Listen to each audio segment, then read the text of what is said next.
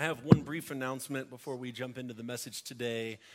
Men, I know that many of you are new into this community and may not weekly receive Pastor Jade's email. And I want to make sure that we are all aware that on the 24th of this month, so 2 weeks from yesterday, we'll be having our second quarter men's breakfast. And also, if you are new and you're like, how do I learn about all the things? Because we just share a few things every week from the stage. How do I learn all about what's going on? There are two primary ways. One, out there, those double doors, between the bathrooms, there's a QR code. And if you click on that QR code, it will take you to a page on our website with all kinds of information on it. Or also, you can go to our website, and there's a place in the middle of the page that says, I would like to receive Pastor Jade's weekly email. And if that is true for you, you put your email address in and voila, it is done. And you'll receive an email weekly from Pastor Jade with all the things that are happening in our community. Okay, well now that that's out of the way, how many of you had an eventful week? Anybody have an eventful week? I had an eventful week. Let me tell you just a little bit about it. I am sitting today. I hate sitting when I teach. But I'm sitting today because I had my first gout flare-up this week. Do not recommend, not enjoyable. And I was talking to Drew in the sound booth right before service, and he said, we're supposed to follow in our Father's footsteps, but these are not the footsteps of your Father you wanted to follow. I called my dad this week. As long as I can remember, my dad has had gout, so I called him just to ask him a bunch of questions. And he said he remembered his first flare-up being at 35 years old. And wouldn't you know it, I turned 36 this week. Had to get it in there just at the end, but I don't need any pity. I'm doing way better today. I'm just going to sit down so that if I hobble, it doesn't distract you from what I think is really important. Today is a special day as well. It's the first day of us moving into our summer series. And this is one of the seasons in the New Life calendar where we get to determine as a congregation, what do we sense the Lord leading us into as far as preaching and teaching for the summer months, and then right around Labor Day, maybe the week before, we will rejoin the other 7 New Life congregations in a sermon series. And Pastor Jade and I met a week or so ago, and we're discussing. And it seemed like there were 2 things that have all these different tentacles, but when boiled down, there were 2 things that kept popping up. Number one, this idea of the blending and forming of a new community. You don't have to be around here long to know this is a rapidly changing family here at New Life Midtown. Not but just a couple of months ago, we moved into this building and joined with ABC Church. And many of you were part of that or have come since then. And we are still very much wet cement as it goes in the family. And the community and the DNA are still being formed. And many of us are still figuring out, what does it mean to be a part of this community? So that's one thread that we sense the Lord saying, we need to lean into this. Another thread is this thread of revelation of the empowerment of the Holy Spirit. And what does it mean to be Spirit-filled? What does it mean that the Spirit rests on us and fills us and anoints us and empowers us and calls us and comfort, all of the things that the Spirit does in us and leads us to do? Well, as we were talking about these 2 threads, it kind of just came together. Well, where do these 2 threads seem to meet most often in Scripture? Well, the book of Acts.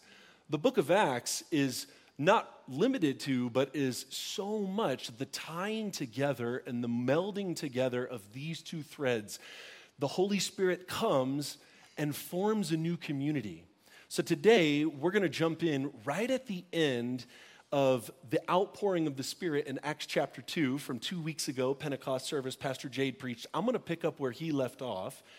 And you might think of this service today, this is going to be a little bit odd, but I really think that there's something powerful in this for us. You might think of this as Observations from the Day of Pentecost. That's not a fun title, but as I was thinking about what is this message, actually, it's kind of just that. When I think of the book of Acts, jumping right in here, y'all, we're going to read the scripture in just a moment, but when I think of the book of Acts, it's easy to let my eyes only focus on all of the wild and crazy things that happened. There's so much supernatural activity, particularly in the first half of the book of Acts. And then coupled with that, there is all kinds of adventure. I mean, the apostles are going all over the place. Paul is shipwrecked multiple times. I mean, people are being led to conversations with other people that they previously never would have had. The book of Acts is riveting. But as one scholar said, it's easy to miss the real point of the book of Acts if we only focus on the things that seem to be highlighted. And he says this: the coming of the Spirit in the book of Acts means inevitably that somebody is being asked to do what they don't want to do, which is usually to be with the people they'd prefer not to be with. Well, that kind of is riveting and exciting in its own way. I'm going to read it again. Think about this. If you're familiar with the book of Acts, this so appropriately describes what ends up happening. The coming of the Spirit in the book of Acts means that inevitably someone is being asked to do what they don't want to do, which usually is to be with the people they'd rather not be with. How many of you do not raise your hands? That is true of you right now in this community. So today we're going to talk a little bit about that and how to read between the lines in Acts chapter 2. And of course, the things happen that we read about happening, the outpouring of the Spirit and Peter preaching and the community being built and 3,000 people coming to the family of God. Absolutely those things happen. But there are other things that happen in between the lines that if we're not careful, we'll miss. So if you would turn in your Bibles with me, Acts chapter 2, we're going to read verses 14 to 21 together. And I want us to pay attention to the words of Peter and not just hear a generic sermon, but hear what Peter actually says. So they've just said, or what has just been said, I'll read verse 13. Some, however, were making fun of them in the upper room and said, they have had too much wine, presuming that they're drunk. Then Peter stands up with the 11. He raised his voice and addressed the crowd. Fellow Jews and all of you who live in Jerusalem, let me explain this to you. Listen carefully to what I say. These people are not drunk as you suppose. It's only 9 a.m. No, this is what was spoken of by the prophet Joel. In the last days, God says, I will pour out my Spirit on all people. Your sons and daughters will prophesy. Your young men will see visions. Your old men will dream dreams. Even on my servants, both men and women, I will pour out my Spirit in those days, and they will prophesy. I will show wonders in the heavens above and signs on the earth below. Blood and fire and billows of smoke. The sun will be turned to darkness and the moon to blood before the coming of the great and glorious day of the Lord. And everyone who calls on the name of the Lord will be saved. This is the word of the Lord. Thanks be to God. Let's bow our heads and pray. Lord, we want to hear what it is that the Spirit is saying to us in these verses today. I pray that you would filter my mouth, strengthen my mouth, but filter my mouth and filter the ears of the hearers to hear the whispers of the Spirit, the conviction, the comfort, the nudges of your Spirit. And I pray that at the end of today, we would have a sense of the kind of community you are calling and drawing us to be. Holy Spirit, speak to us through your word and lead us to Jesus, the strong Son of God, the Messiah, the King of Kings. And together we say, Amen. Have you ever noticed that Peter actually stole away from his own experience in the upper room? Think about this, tongues of fire, speaking in other tongues, this event that had been prophesied hundreds of years before. And Peter pays attention to what is happening just outside the room, and he actually excuses himself from this glorious, holy moment to speak to the onlookers in order to draw them into what God is doing. I had never thought about that until I was reading for this week. What maturity that took. How many of us in the room, if a once-in-a-lifetime, truly once-in-a-lifetime occurrence where the Holy Spirit is coming down, tongues of fire are resting on people, they're being filled and empowered with the Holy Spirit, would have the self-control and the maturity or even just the desire to care about the people outside the room enough to stop engaging for yourself, to go and to preach to them in order that they might share in the experience of the Holy Spirit as well. I had never paid attention to this before this week, but it struck me that the power of the Holy Spirit is always drawing others into what he's doing in us and drawing us into what he's doing in the lives of others. That the Holy Spirit is never for you and you alone. That every work of the Spirit in your life is unto another work that impacts someone else. And the work of the Spirit in the life of the person sitting right next to you is not just for them. It's to be opened up and shared to draw us into what he's doing in them. The work of the Spirit always leads us to mutuality and interdependence. Interdependence means, it implies that what I do affects you and what you do affects me, and there's no getting out of it. There is no such thing as independence, by the way, just in case you didn't know that. There are lots of people in this world that can do all kinds of things that affect our lives, and we have no responsibility for them in what they are doing. But their choices and their decisions can impact us. There is no real independence in this life. We are all always mutually interdependent. And the Holy Spirit says yes and amen to that. That's not a curse. The Holy Spirit leads Peter to be more mature, to open his eyes and see these people who actually in the moment are making fun of them. And Peter doesn't come at them with rage. He doesn't berate them. He actually is moved by compassion and sympathy. Think about that. The work of the Spirit in your life is to draw other people into what God is doing.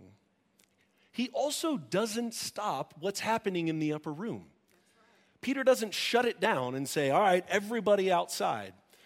It just says that Peter and the 11, remember there were 120, which would imply that other people are still in the room experiencing the outpouring of the Holy Spirit.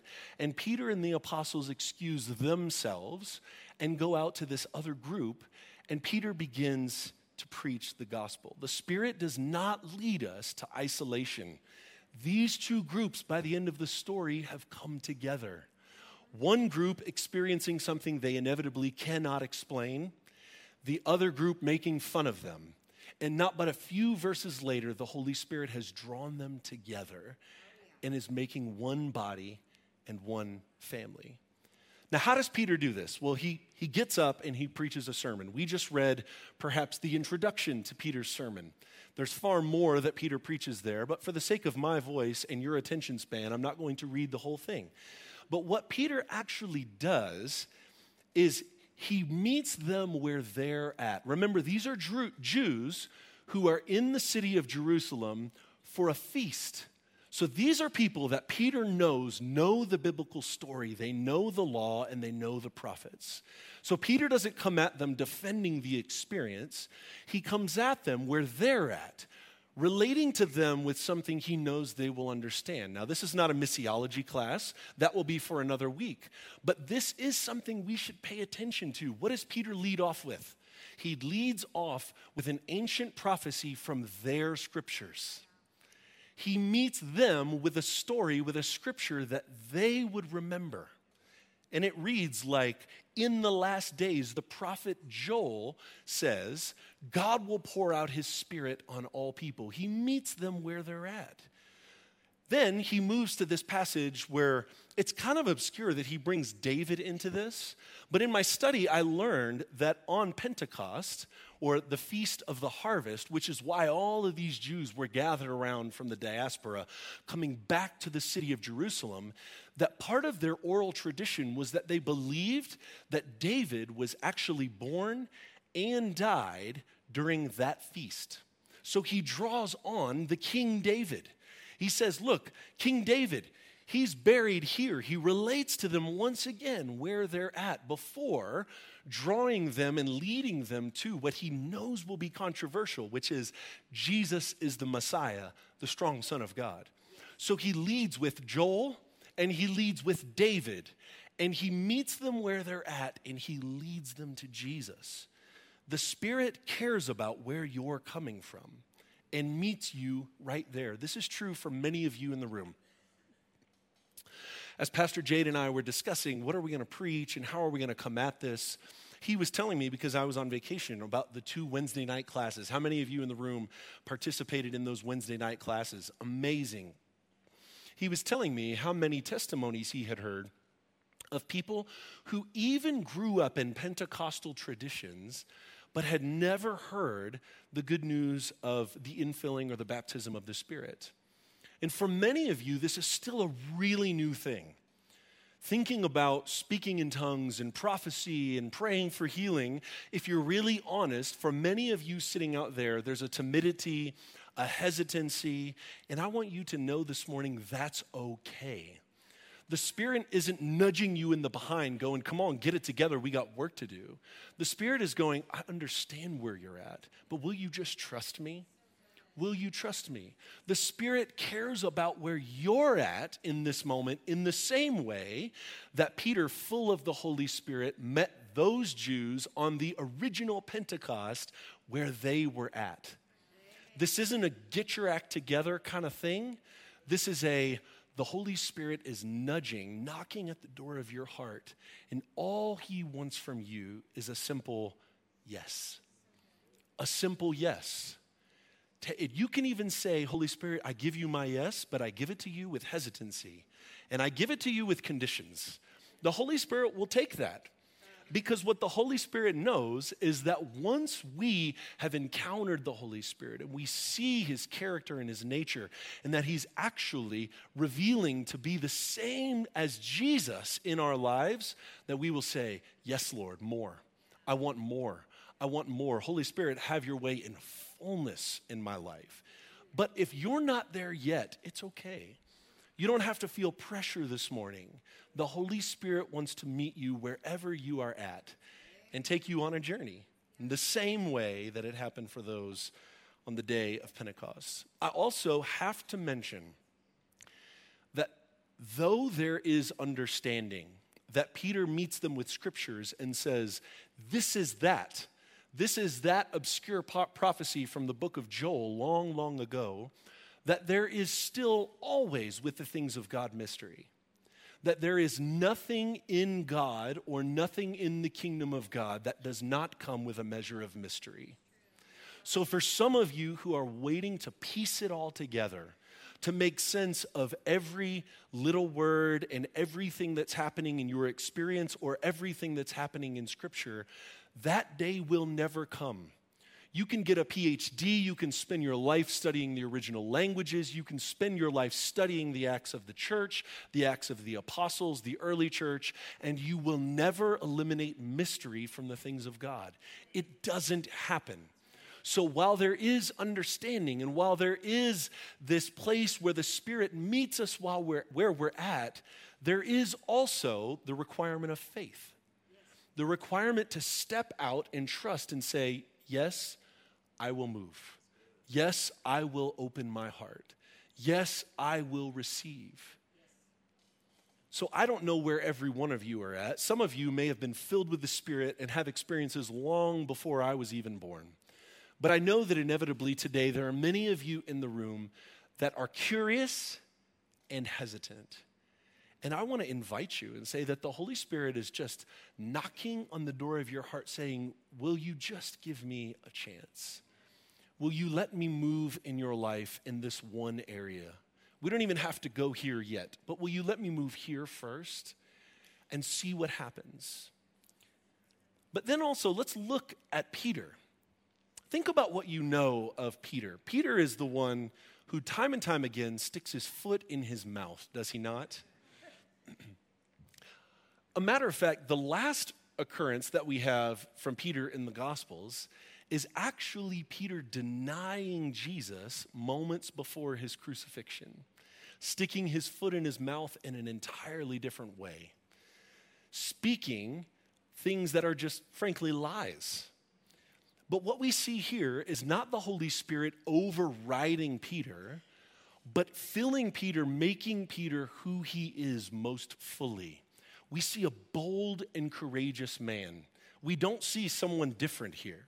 We see Peter, but we see Peter fully comfortable as who he is. Fully Peter, because that's what the Holy Spirit does. Many of us have been taught that the power of the Holy Spirit comes upon us in a controlling manner. And that is not how the Holy Spirit works. What the Spirit does in every facet of creation is makes things most fully what they are. From the beginning, the Spirit broods over the chaos in order to what? In order to bring about life. Then God creates Adam's body. And then what happens? He breathes, another word for the Spirit, into Adam, making him most fully what he is, which is what? A human being. A corpse with no breath is not a human being. That's right. The Spirit makes us and makes everything most fully what it is. So the power of the Spirit in your life does not come to override you and make you do things that you don't otherwise want to do. The Spirit comes inside you and works the character of Jesus inside you so that then you actually want to do those things. Or even when you don't want to do those things, you know that it is the Spirit of God calling you to something deeper that you should do because it's what Jesus would do if he were living your life. The power of the Holy Spirit comes on Peter, and he doesn't override him and make him some suprahuman thing. He fills Peter so that the gifts that were placed in Peter at Peter's conception actually flourish and bring life to the world. And that's the same thing that the Spirit is doing today. The Spirit wants to fill you so that you will be fully who you are, that the gifts that God has poured on you and filled you with will actually bring about life in your community, life in your family, life in the city of Colorado Springs or wherever you may be visiting from this morning. The Holy Spirit makes things most fully what they are. Well, let's jump ahead in the story to verse 36. We're going to read the end of this sermon. And then we're going to talk about what happens when this community is actually birthed. Verse 26, therefore, let all Israel be assured of this. God has made this Jesus, whom you crucified, both Lord and Messiah. When the people heard this, they were cut to the heart and said to Peter and the other apostles, brothers, what shall we do? In other words, they're convicted, they're compelled. And Peter replied, repent and be baptized, every one of you, in the name of Jesus Christ for the forgiveness of your sins, and you will receive the gift of the Holy Spirit. The promise is for you and your children and for all who are far off, for all whom the Lord our God will call. See, once again, what God is doing in them through the Spirit, it's to bring other people into. Verse 40, with many other words, he warned them and he pleaded with them, save yourselves from this corrupt generation. Those who accepted his message were baptized, and about 3,000 were added to their number that day. An evangelist's dream and an administrator's nightmare. Then they devoted themselves to the apostles' teaching and to fellowship, to the breaking of bread and to prayer, and everyone was filled with awe at the many wonders and signs performed by the apostles. We'll stop there, though the rest of it is amazing. Think about that. 120, 12 disciples or apostles, and 3,000 people being added to them in a moment. One sermon, perhaps the greatest sermon ever preached, apart from Jesus' Sermon on the Mount. Think about, in reality, the chaos that would have ensued from nothing but a direct act of God. Many of us have made judgments about things that we've seen because we've seen the chaos that ensues after, and we've thought that could never be God. When God moves, it's not all neat and orderly. Now look, there are fruit. There is fruit that we can look at and see. Is this actually the Word of God? Is this actually a move of God? But we can't make judgments based off chaos or order, Because I promise you, if you keep reading, you will see that there is almost nothing but chaos for a handful of chapters. That there's a miracle, and then there's chaos that ensues. There's a miracle, and then there are problems to be solved. There's a miracle, and then someone comes and opposes. That the work of God is not always neat and tidy.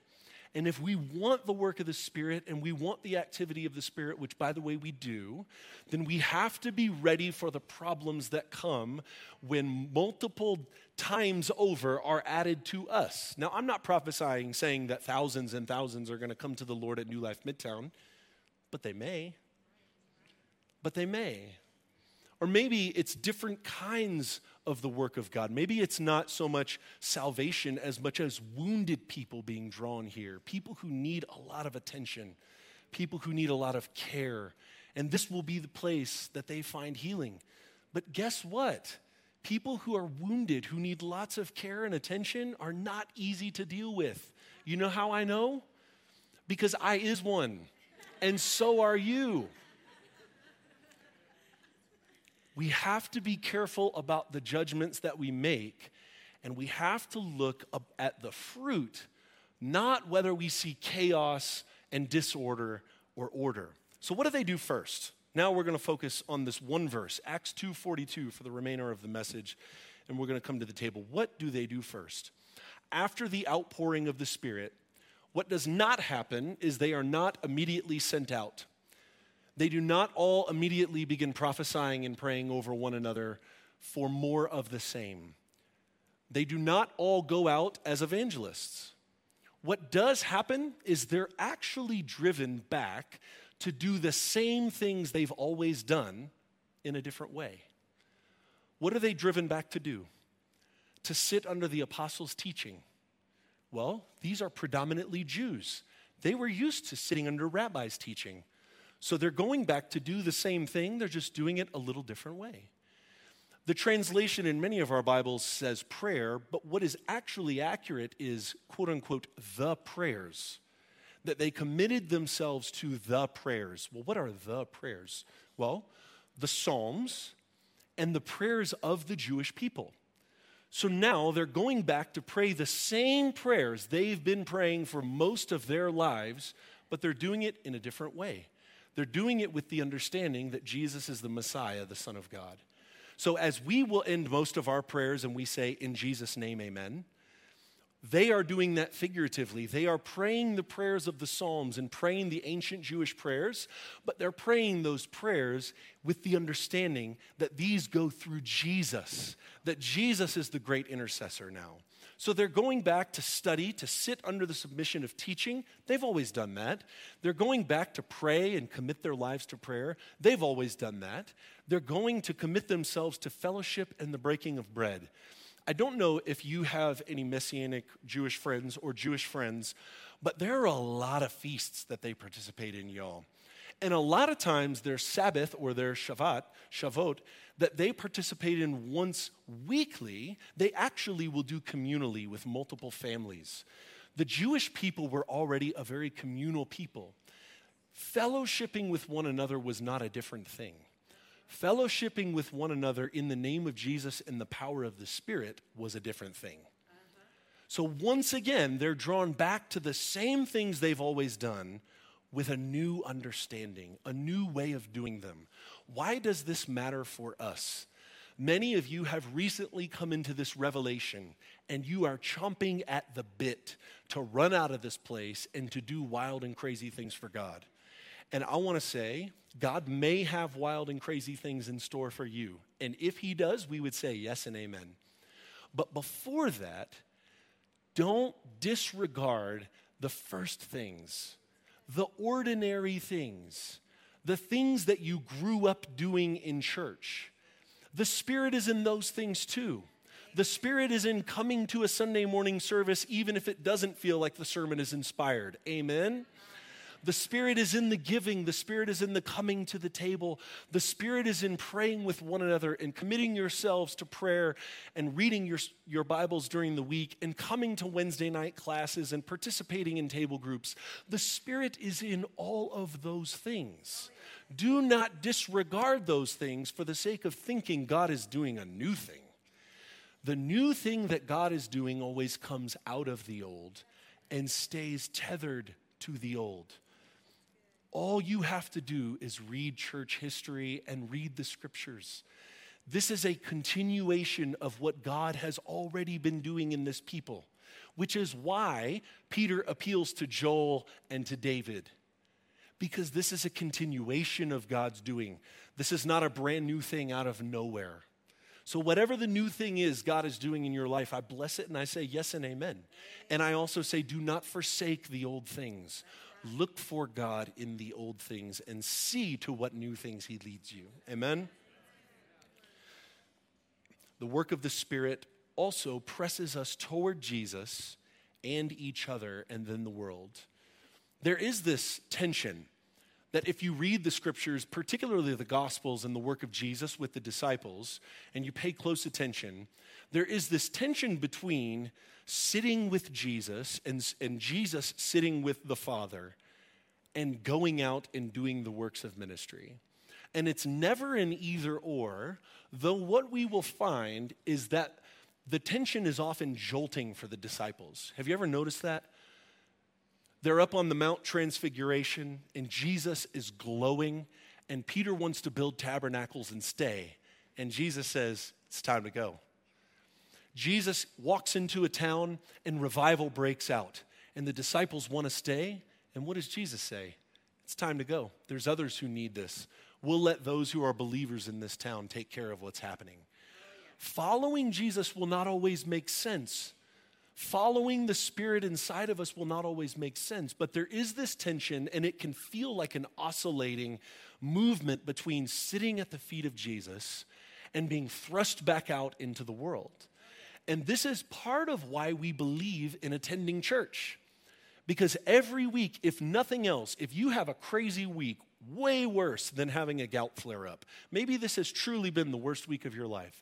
If nothing else, you know that Sunday morning you're going to come into the house of God and you're going to encounter people who are full of the Spirit and love you, and you're going to encounter Jesus at this table.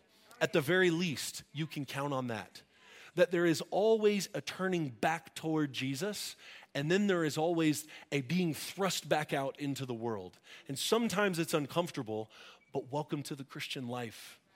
The Christian life is always missional, and it's always abiding. It is always both of those things.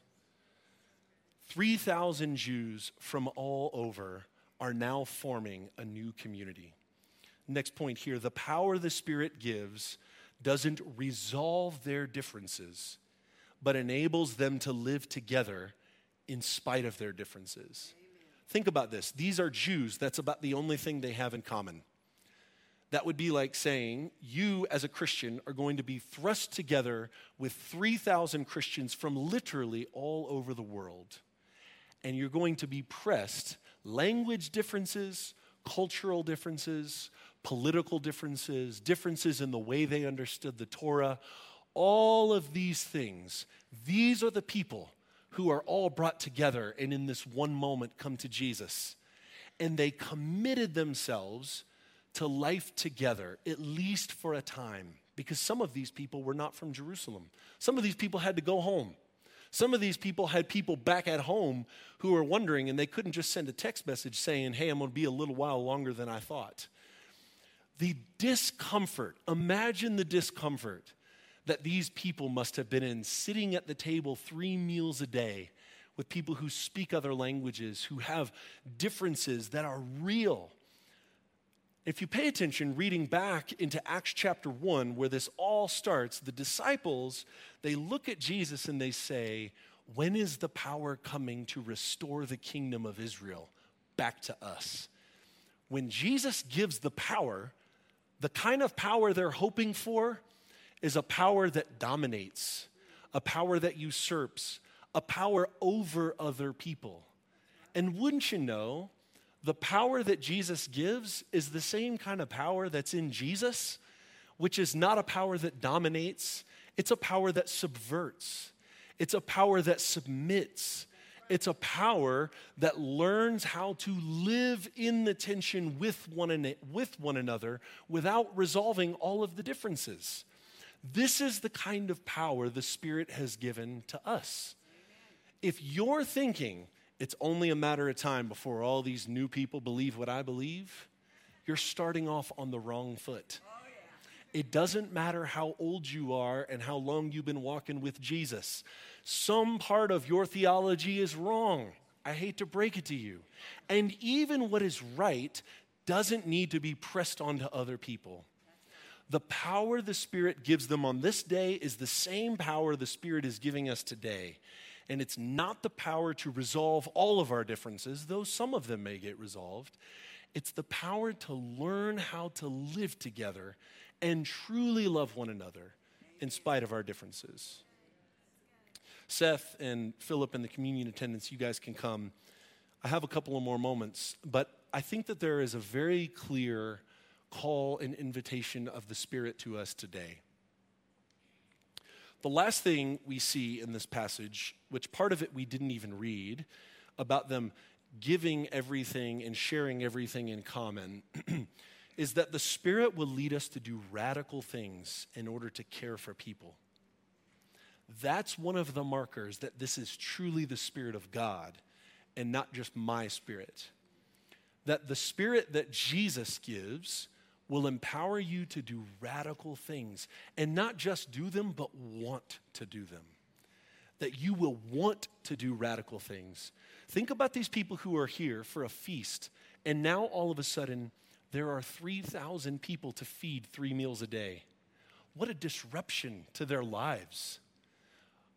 Some of you have had dreams and visions of a last days or at the end of your life, a great revival, whatever that would look like. How would you feel if that revival began happening, and instead of being the one called upon to pray for people and to lead people with the infilling of the Spirit, what you were actually asked to do is to cook meals, to deliver meals, to help organize, to clean the building? Inevitably, some of these people were rubbed in ways that were real. Their lives were disrupted. But there is a grace in the power of the Spirit to do these things for the sake of the community God was building. Think of the hospitality and the generosity, the money that was required. The money that was required to take care of 3,000 people when there were only initially 120. Some of those people were very wealthy. Some of those people were poor. And so what did they do under the power of the Spirit? They said, heck, we don't know how we're going to do this long term, but for the short term, we're just going to share everything and make it work. I don't know about you, but that rubs me the wrong way. That's difficult. And I'm not saying we have to do that this morning, but that's what the Spirit led them to do. Is there a willingness for when the Spirit really does come and move in this community and in your life to do whatever it takes for the sake of someone else? I want to tell you a story this morning that is deeply personal about this community, and I promise we're coming to the table in just a moment. And I want you to think about coming to the table and the sacrifice of Jesus. Sorry, Mary, I called you up maybe a moment too soon. My foot hurts too. It's no fun.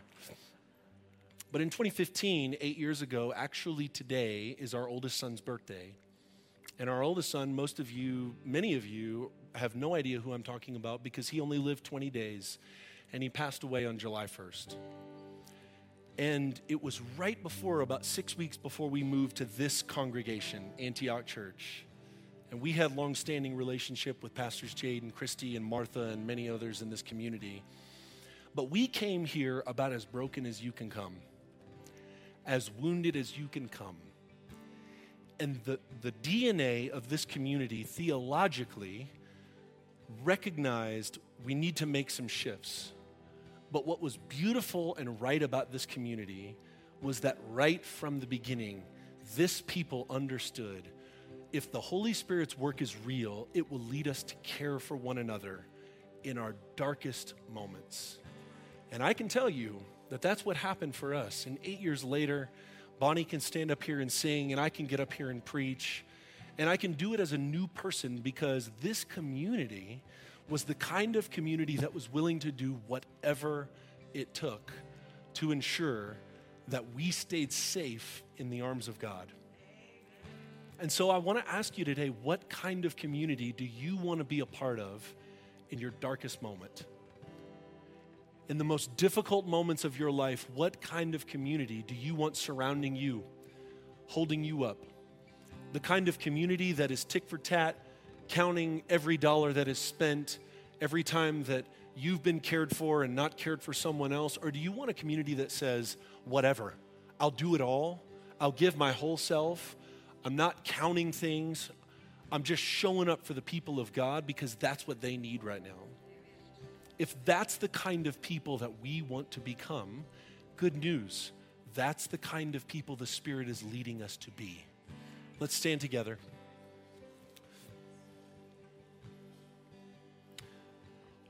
Holy Spirit, we ask that you would breathe on these elements and that you would, as you do with everything, make this bread and wine or juice what it most fully is. In reality, Jesus says that when we take this, we are receiving his body and his blood, and we don't know how that happens. We're not after theories. What we are after is sustenance. We are after, Holy Spirit, you doing the work that only you can do, and the primary work that you do is lead us to Jesus. So I pray that as we come to this table this morning, you would lead us to Jesus and help us to see one another, the family of God that you have surrounded us with as we come forward. Friends, this is the table of the Lord. Also, these are gluten-free elements if you need gluten-free. But exit out the left side of your rows, receive the elements, go back to your rows, and we will partake together in a moment. Come to the table of the Lord.